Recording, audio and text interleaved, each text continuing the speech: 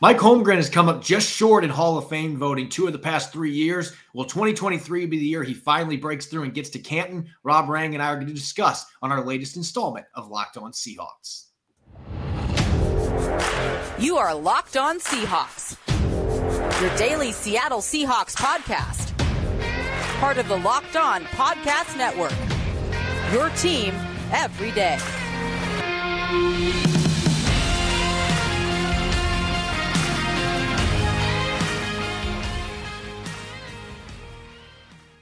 Greetings, 12. This is Corbin Smith, your host for Locked On Seahawks. Joining me for our Blue Friday episode, my co-host in crime, Rob Rang. Thanks for making Locked On Seahawks your first listen 5 days a week. We greatly appreciate it. Jam-packed Friday episode coming your way. We're going to continue our 90-player countdown with numbers 40 through 36. Going to answer some listener questions in our weekly mailbag. And a certain former Seahawks coach is once again up for Hall of Fame voting. We're going to break down his chances of getting to Canton in 2023. Now for your lead story here on Locked On Seahawks. The NFL announced on Thursday that 54 semifinalists in the coaches as well as contributors and senior classes have been nominated for the 2023 Pro Football Hall of Fame class. Among those nominees, Mike Holmgren is a semifinalist for the third time in 4 years. He actually was a finalist, Rob, back in 2020 during their centennial class, was one of the last coaches that was cut from the list and ultimately was not inducted. And then in 2021 was a semifinalist, but this time did not get past that cut to become a finalist.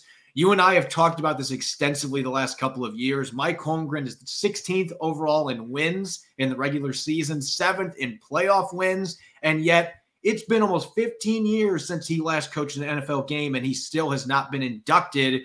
That seems like a travesty.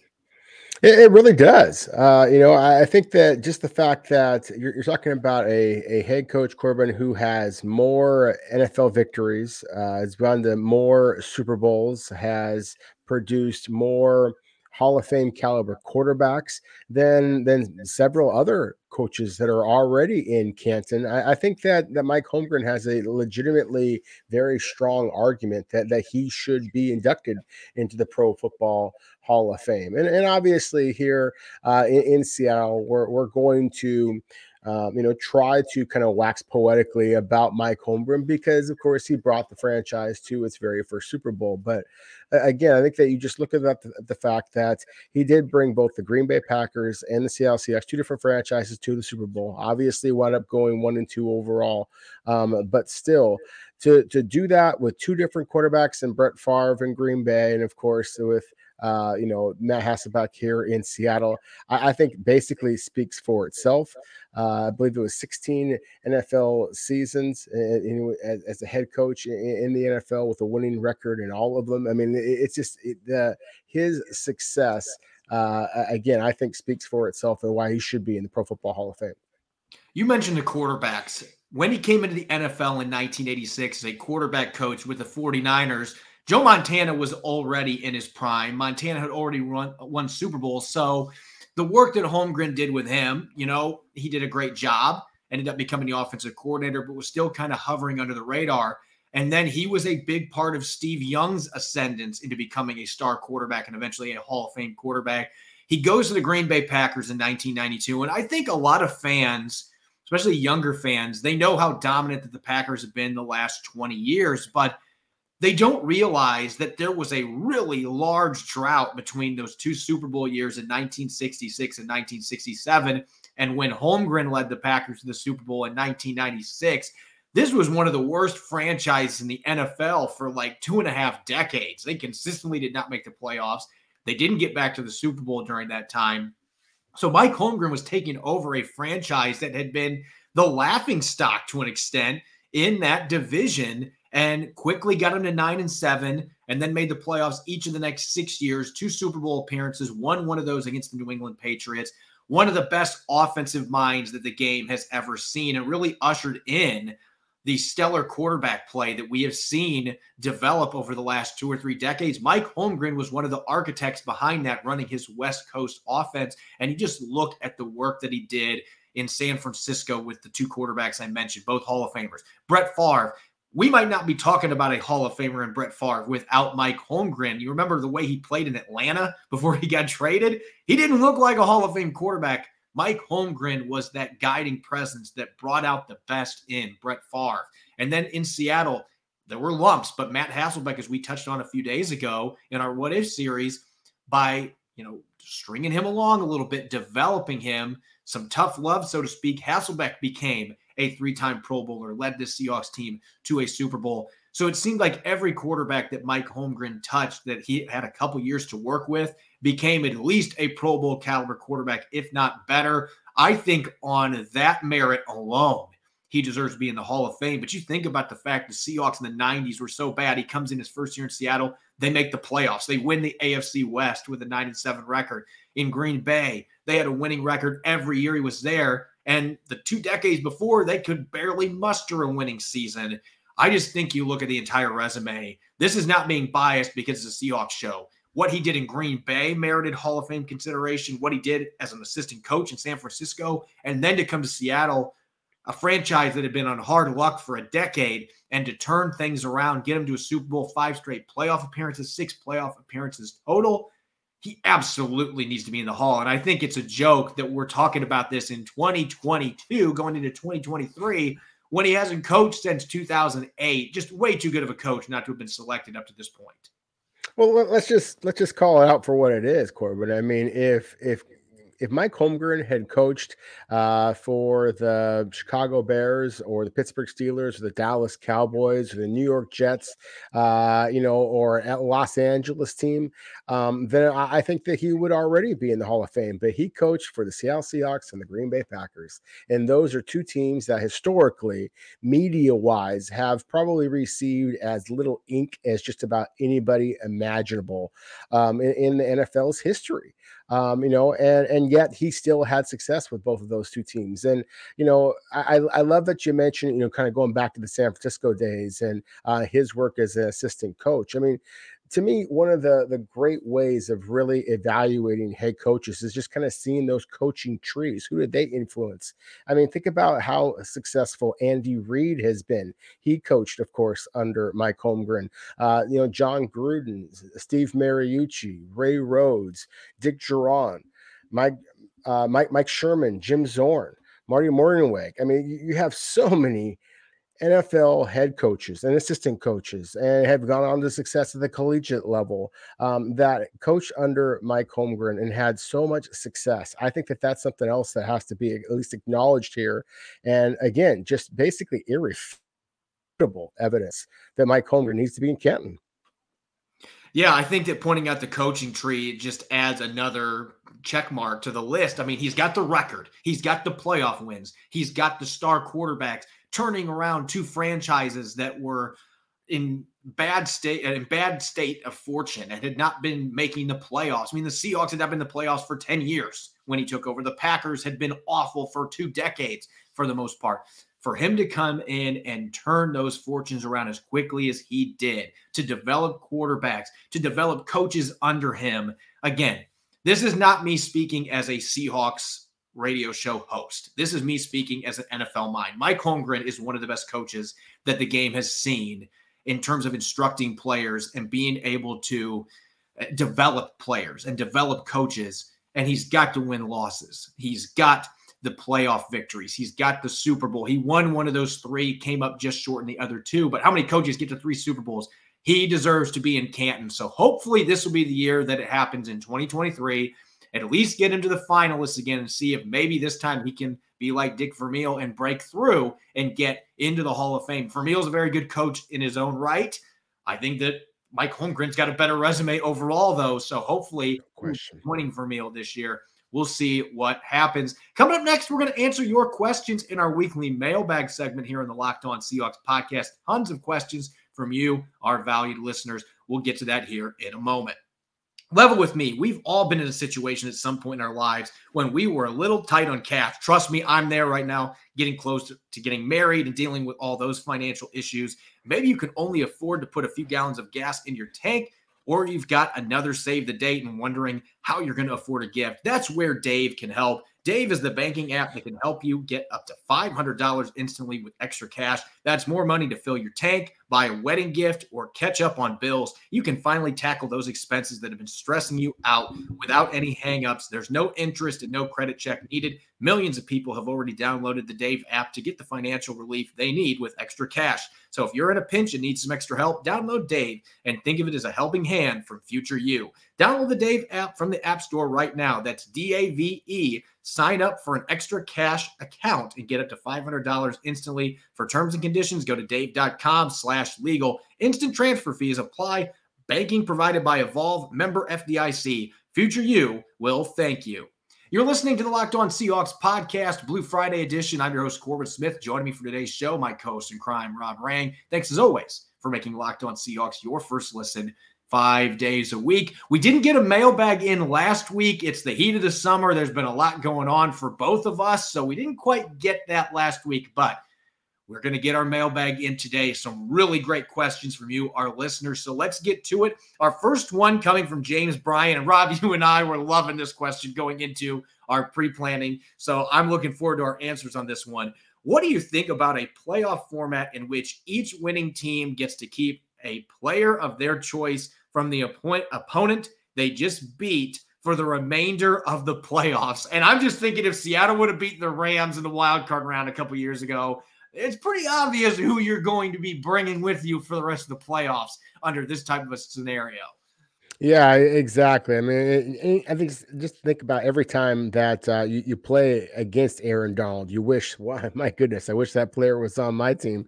That would be my selection if Seattle was playing the Rams. I think it's kind of a kind of an anti-hunger or almost a Hunger Games kind of a scenario with this this question here. It's kind of funny how that. What you're projecting here. I think it's fun. Obviously completely unrealistic, but certainly fun. I think it makes it for a heck of a video game kind of a series here. But like I said, an awful lot of fun exercise here. And I guess just going back on some of Seattle's past games, that they've had some success and moved on. I just think of the way that Steve Smith and Luke Kuechly played Carolina Panthers. Those would be two times with Seattle was successful. I thought, wow, I wish that the Seattle had those two players just because of the fact that they played as well as they did.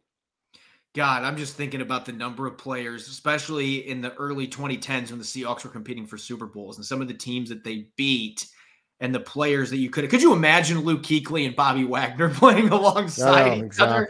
Good luck ever running the football. Those guys in the prime of their career. Steve Smith would have been fun. Him and Doug Baldwin in the same receiving core.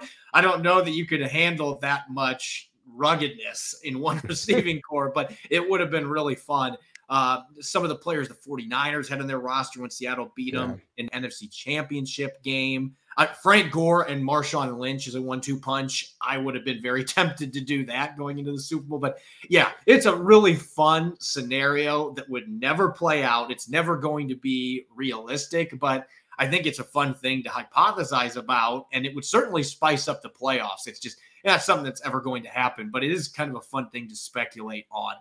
Ryan tweets, if you two were scouting for the Seahawks, what college quarterbacks would you be watching for next year's draft? Rob, this is right up your alley. I've already started watching film on a few guys as well, but different territory in the post-Russell Wilson era, and there's a lot of good quarterbacks that are intriguing going into this class.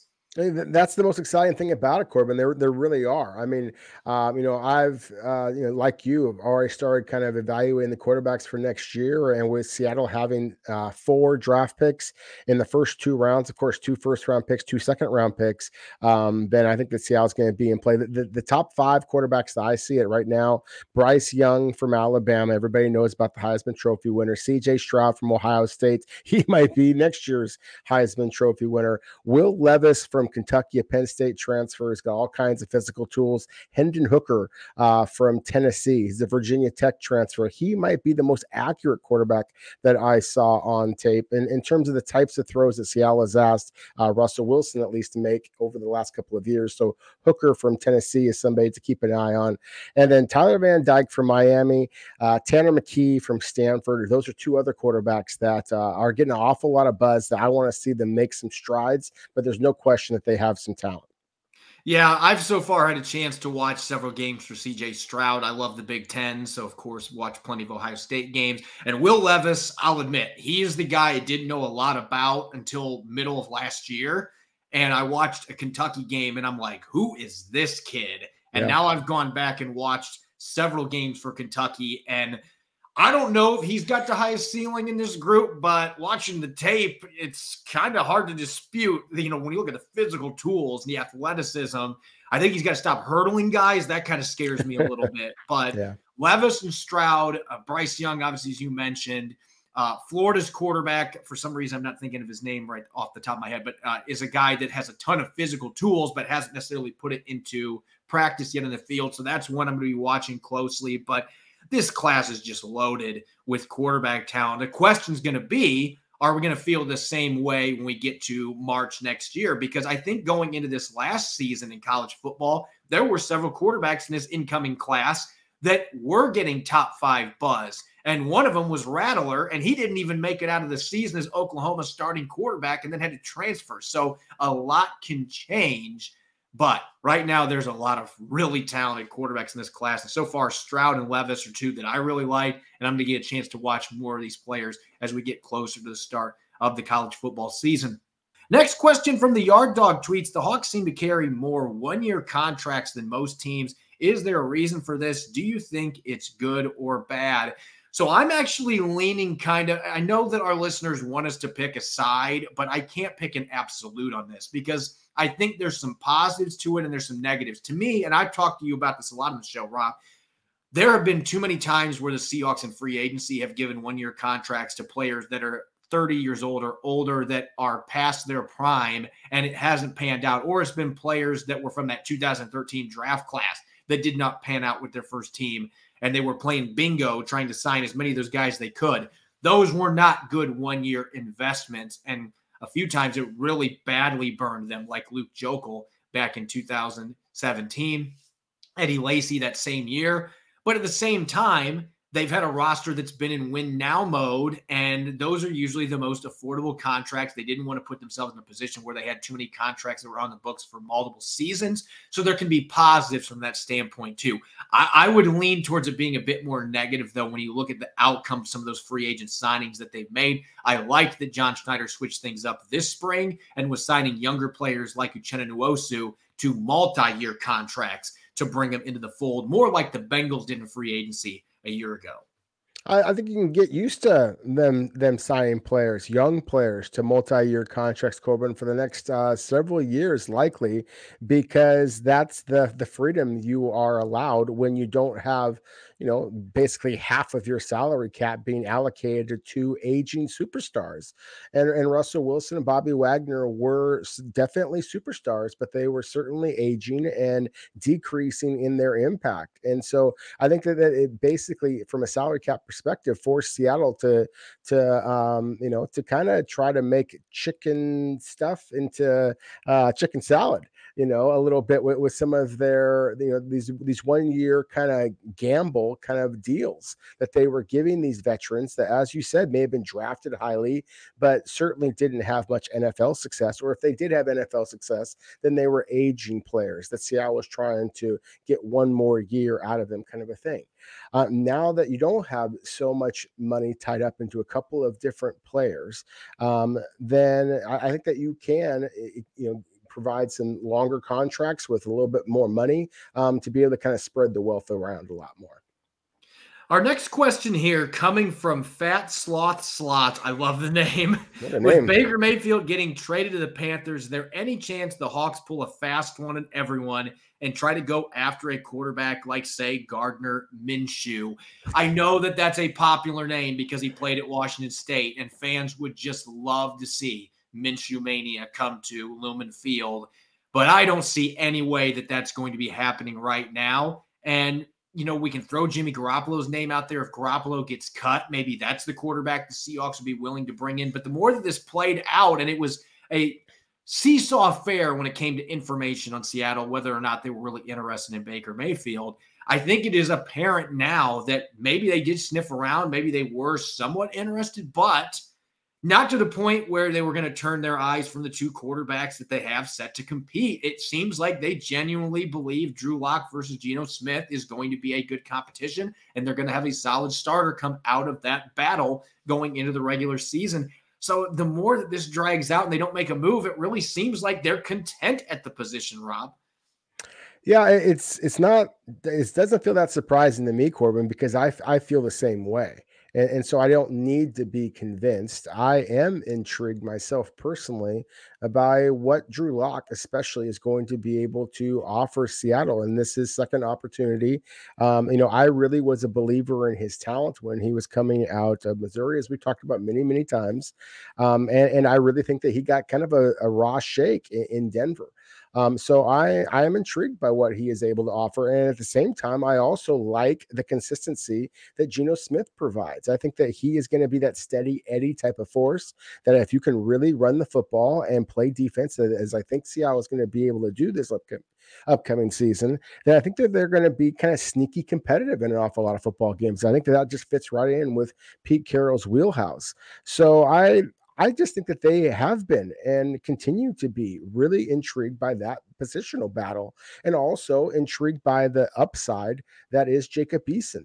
So I just, sure, if a Jimmy Garoppolo is released, then because he's coming from a divisional rival, then perhaps that might be somebody that you're interested in. And yeah, the appeal of Gardner Minshew, I mean, for lots of reasons, it is interesting, but I don't think that any of that is likely to happen. I think that Seattle is going to go with the quarterbacks that they already have. I think that you're going to see, that be the spirited competition. I just don't think. I think everything else is just conjecture from those on the outside looking in who just don't believe, as the Seahawks have shown every step of the way that they believe that it is basically going to be an open competition between the three quarterbacks currently on their roster.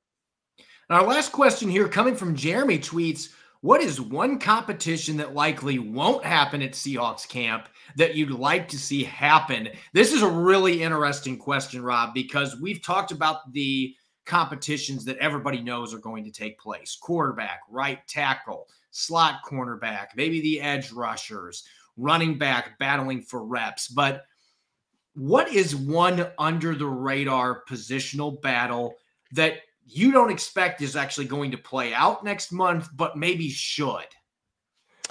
I besides the quarterback competition, obviously, I think that one of the things that I think Seattle is very invested in Noah Fant being successful, and I've talked about before that I really think Noah Fant is about to just absolutely explode.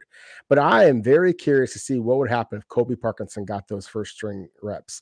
I'm just really intrigued by his athletic ability and his upside. I talk about guys who should be hungry.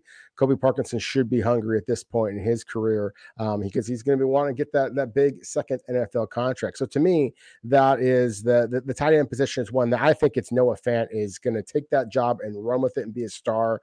I'm just really intrigued by Parkinson. And then really quickly, in terms of kind of crazy competitions and things like that we know will never happen, I'd love to see a 40-yard dash between a couple of the guys on this team. Are you kidding me? Goodwin and Woolen and Metcalf, and I mean, the list goes on and on, but those three in particular, sign me up. Yeah, if we're talking like 40-yard dash competitions, I'm all for seeing those 3 or 4 speedsters go against each other, but I'm going to the trenches, and this is a position I've brought up a few times recently. I want to see Gabe Jackson get pushed for his starting job by Phil Haynes, and even throw Damian Lewis's hat in there. Tell those two guys that started last year, hey, you're not guaranteed you're going to start in week 1. Phil, you get a chance to steal one of their jobs. And that would be the competition. And Pete Carroll will sell it that that's what's going on. But I believe truly they're going into this year with Jackson and Lewis as the starters. They want some continuity in their line. But we watched what Phil Haynes did those last 2 games last year, playing both guard spots, the impact that he had in the rushing game, how well he played in pass protection. And he's still a young player that hasn't played a lot of reps because of injuries. I want to see Phil Haynes in particular against Gabe Jackson. And maybe that's what it takes to bring Gabe Jackson's best out. And he has a bounce back season. I just didn't think Gabe Jackson, he was solid, but not great last year. And he's now past 30. He's getting to be an older player. I have some questions about his longevity and how well he's going to be playing into the end of his contract he's currently on. I want to see Phil Haynes get a shot to not only compete, but battle for that starting job at right guard. I don't think it's going to happen, but that would be the one that I would push for that's not getting a lot of notoriety up to this point. When we come back, we're going to continue our 90-player countdown, looking at numbers 40 through 36, now past the halfway point. Got a couple intriguing rookies and other young players that we'll be looking at going into the 2022 season here in a moment. BetOnline.net is your number one source for all your betting needs and sports info. Find all the latest sports developments, league reviews, and news, including this year's Major League Baseball season. BetOnline is your continued source for all your sporting and wagering information, including live betting, esports, and scores. BetOnline.net remains the best spot for all your sports scores, podcasts, and news this season. And BetOnline.net is the fastest and easiest way to check in on all of your favorite sports and events, whether it's MMA, boxing, or golf. Head to their website today or use your mobile device to learn more about the trends in action. BetOnline, where the game starts. You're listening to the Blue Friday edition of Locked On Seahawks. This is your host, Corbin Smith. Joining me for today's show, Rob Marang. Thanks, as always, for making Locked On Seahawks your first listen 5 days a week, whether it's on YouTube 5 days a week or on one of the major platforms that our podcast is available in audio form. We greatly appreciate it. It's time to continue our Seahawks 90-man countdown. We're now getting into the 30s, numbers 40 through 36. And we're going to start off with a player who is kind of on my short list, Rob, of returning players that might be a little bit on the hot seat. And that is Alton Robinson, who, in my opinion, around 270 pounds, his size and his skill set are better catered to play as a defensive end in a traditional 4-3 defense. And yet the Seahawks are going to be asking him to play as a hybrid linebacker on the outside. We've seen him drop back in coverage a little bit the last couple of years. It just doesn't look to me like that is something that he's very comfortable doing. I don't know that that is a great fit for his skills. And so I'm really curious to see where he fits in. If they're going to be playing a lot more 3-4 looks as we anticipate they're going to be doing, and he's playing that overhang linebacker spot, I've got some questions. Can Alton Robinson step up and fill that void, or is this going to be a mismatch that proves to be a bad one for the player and potentially puts his roster spot at risk? You know, that was one of the things I had some concerns about with Alton Robinson as well. But I did see some snaps early on at Syracuse where he was asked to drop back, and he's been asked to do that at times, as you mentioned, in Seattle as well. And I think that he has the instincts. I think that he has the quickness, the balance. He doesn't have great sustained straight line speed, and at least on the football field. And so I do have some concerns about if you're going to be asking him to drop back into coverage very often. But I think that he is able to generate enough explosiveness, in a straight line as a rusher downhill and then dropping back. He really can generate some depth in his drops that, and again, he shows some awareness, getting his hands up to deflect some footballs. He has kind of a track record of the forced fumbles and the block kicks, things of that nature, passes batted down at the line of scrimmage going back to college, that leads you to believe that he can be successful in that regard.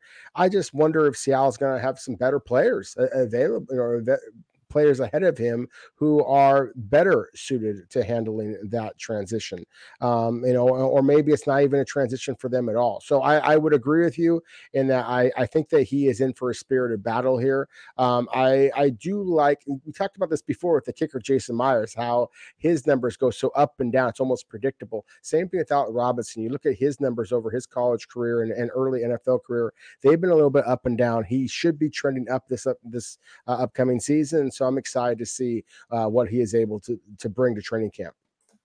Now at number 39, another player coming into the final year of his rookie contract. Ugo Amadi has had an interesting journey so far in Seattle, Rob, because first season, his rookie year, was mostly playing special teams. But the last 2 years, injuries to Marquise Blair have forced him into the lineup for extensive snaps at slot corner for well over half the season. He played 14 games primarily as the slot starter his sophomore season. Last year, the last 11 games, he was the primary slot. And I thought last year he wasn't quite as effective in coverage. He did get his hands on his first career interception. I thought he played a little bit better in that regard the year before, gave up a higher completion rate last year, seemed to have a little more trouble with allowing speedy receivers to create separation against him. He is always going to be a better zone corner than man corner, in my opinion, because he doesn't have quite the change of direction skills that, say, somebody like Justin Coleman, who just came back to Seattle in free agency, is going to bring to the table. And Coleman has been a very good man cover corner. So you wonder going into this last year's rookie deal, yes, Amadi can play safety. He can star on special teams. He can play in the slot. Is he going to be a guy, though, where there's a role available for him because you now have Justin Coleman, Marquise players coming back, the depth and the talent they already have at safety? His special teams value is enough to keep him on the roster, but he is another one. I would say it's probably an 80-20 proposition, but you have to believe there is a doorway to potentially him being either marketed as trade bait or getting cut because of the depth that Seattle has across the secondary right now. Yeah, I think that's well said. I think that the depth at safety in particular, we've talked about that all year long. That might be Seattle's strongest position, top to bottom. And then the cornerback, there's just so many new bodies there. And Ugo Amadi has a short body at that. And so he is viewed at the cornerback position as almost strictly a slot corner. And then again, the versatility to be able to play safety and special teams as well. But cornerback just slot. Whereas some of the other corners, Artie Burns, as well, Artie Burns being the veteran, being one of them, but the rookie in Kobe Bryant being one of them, who I do think offers you a little bit more positional versatility in that regard. Coleman, who you mentioned before as well, Sidney Jones as well. I mean, all of these corners who have a little bit more positional versatility and have demonstrated more ball hawking ability. As you mentioned previously, I mean, he only Ugo Amadi, who was known as a playmaker in college, not only on defense, but on special teams as well, but still has not demonstrated that ability to consistently turn the ball over in the NFL with his first pick last year. So that's the thing. I think he's kind of right on the bubble. On this team, and a player that I'm going to be fascinated to kind of see how he does. I think he does need to produce some big plays in training camp to create a little bit of buzz for himself. Marquise Blair, the player that you mentioned there, I think is the true wild card we talked about before over and over again. If Blair gets out of training camp healthy, I don't know that Amadi is going to be able to find a spot in this roster. Yeah, it's the reality. And another reality, LJ Collier, another 2019 draft pick, is facing a similar situation, although his circumstances are different than Amadi in the sense that Ugo Amadi's been productive when he's had opportunities. He's played a lot of snaps for the Seahawks. He's been versatile. He's thrived on special teams. LJ Collier, 2 of the seasons he's been in the NFL, has failed to record a single sack. His rookie year, he had 3 tackles in 11 games. Last year, he was a healthy scratch for 7 of the 17 games. I'm going to repeat that. 7 of the 17 games. He was in the doghouse for Clint Hurt and the rest of the defensive staff. There just wasn't anywhere to play him. Late in the year, they had some injuries, and then he ended up finding his way back into the rotation. But Robert Nkemdiche was getting game day reps over him in the first half of the season. So, yeah, you're going to the last year of rookie deal. They declined your first year or 5th-year option, which everybody expected, because of the lack of production. He is coming to training camp significantly bigger. He's going to be around 290 pounds to play that defensive tackle spot.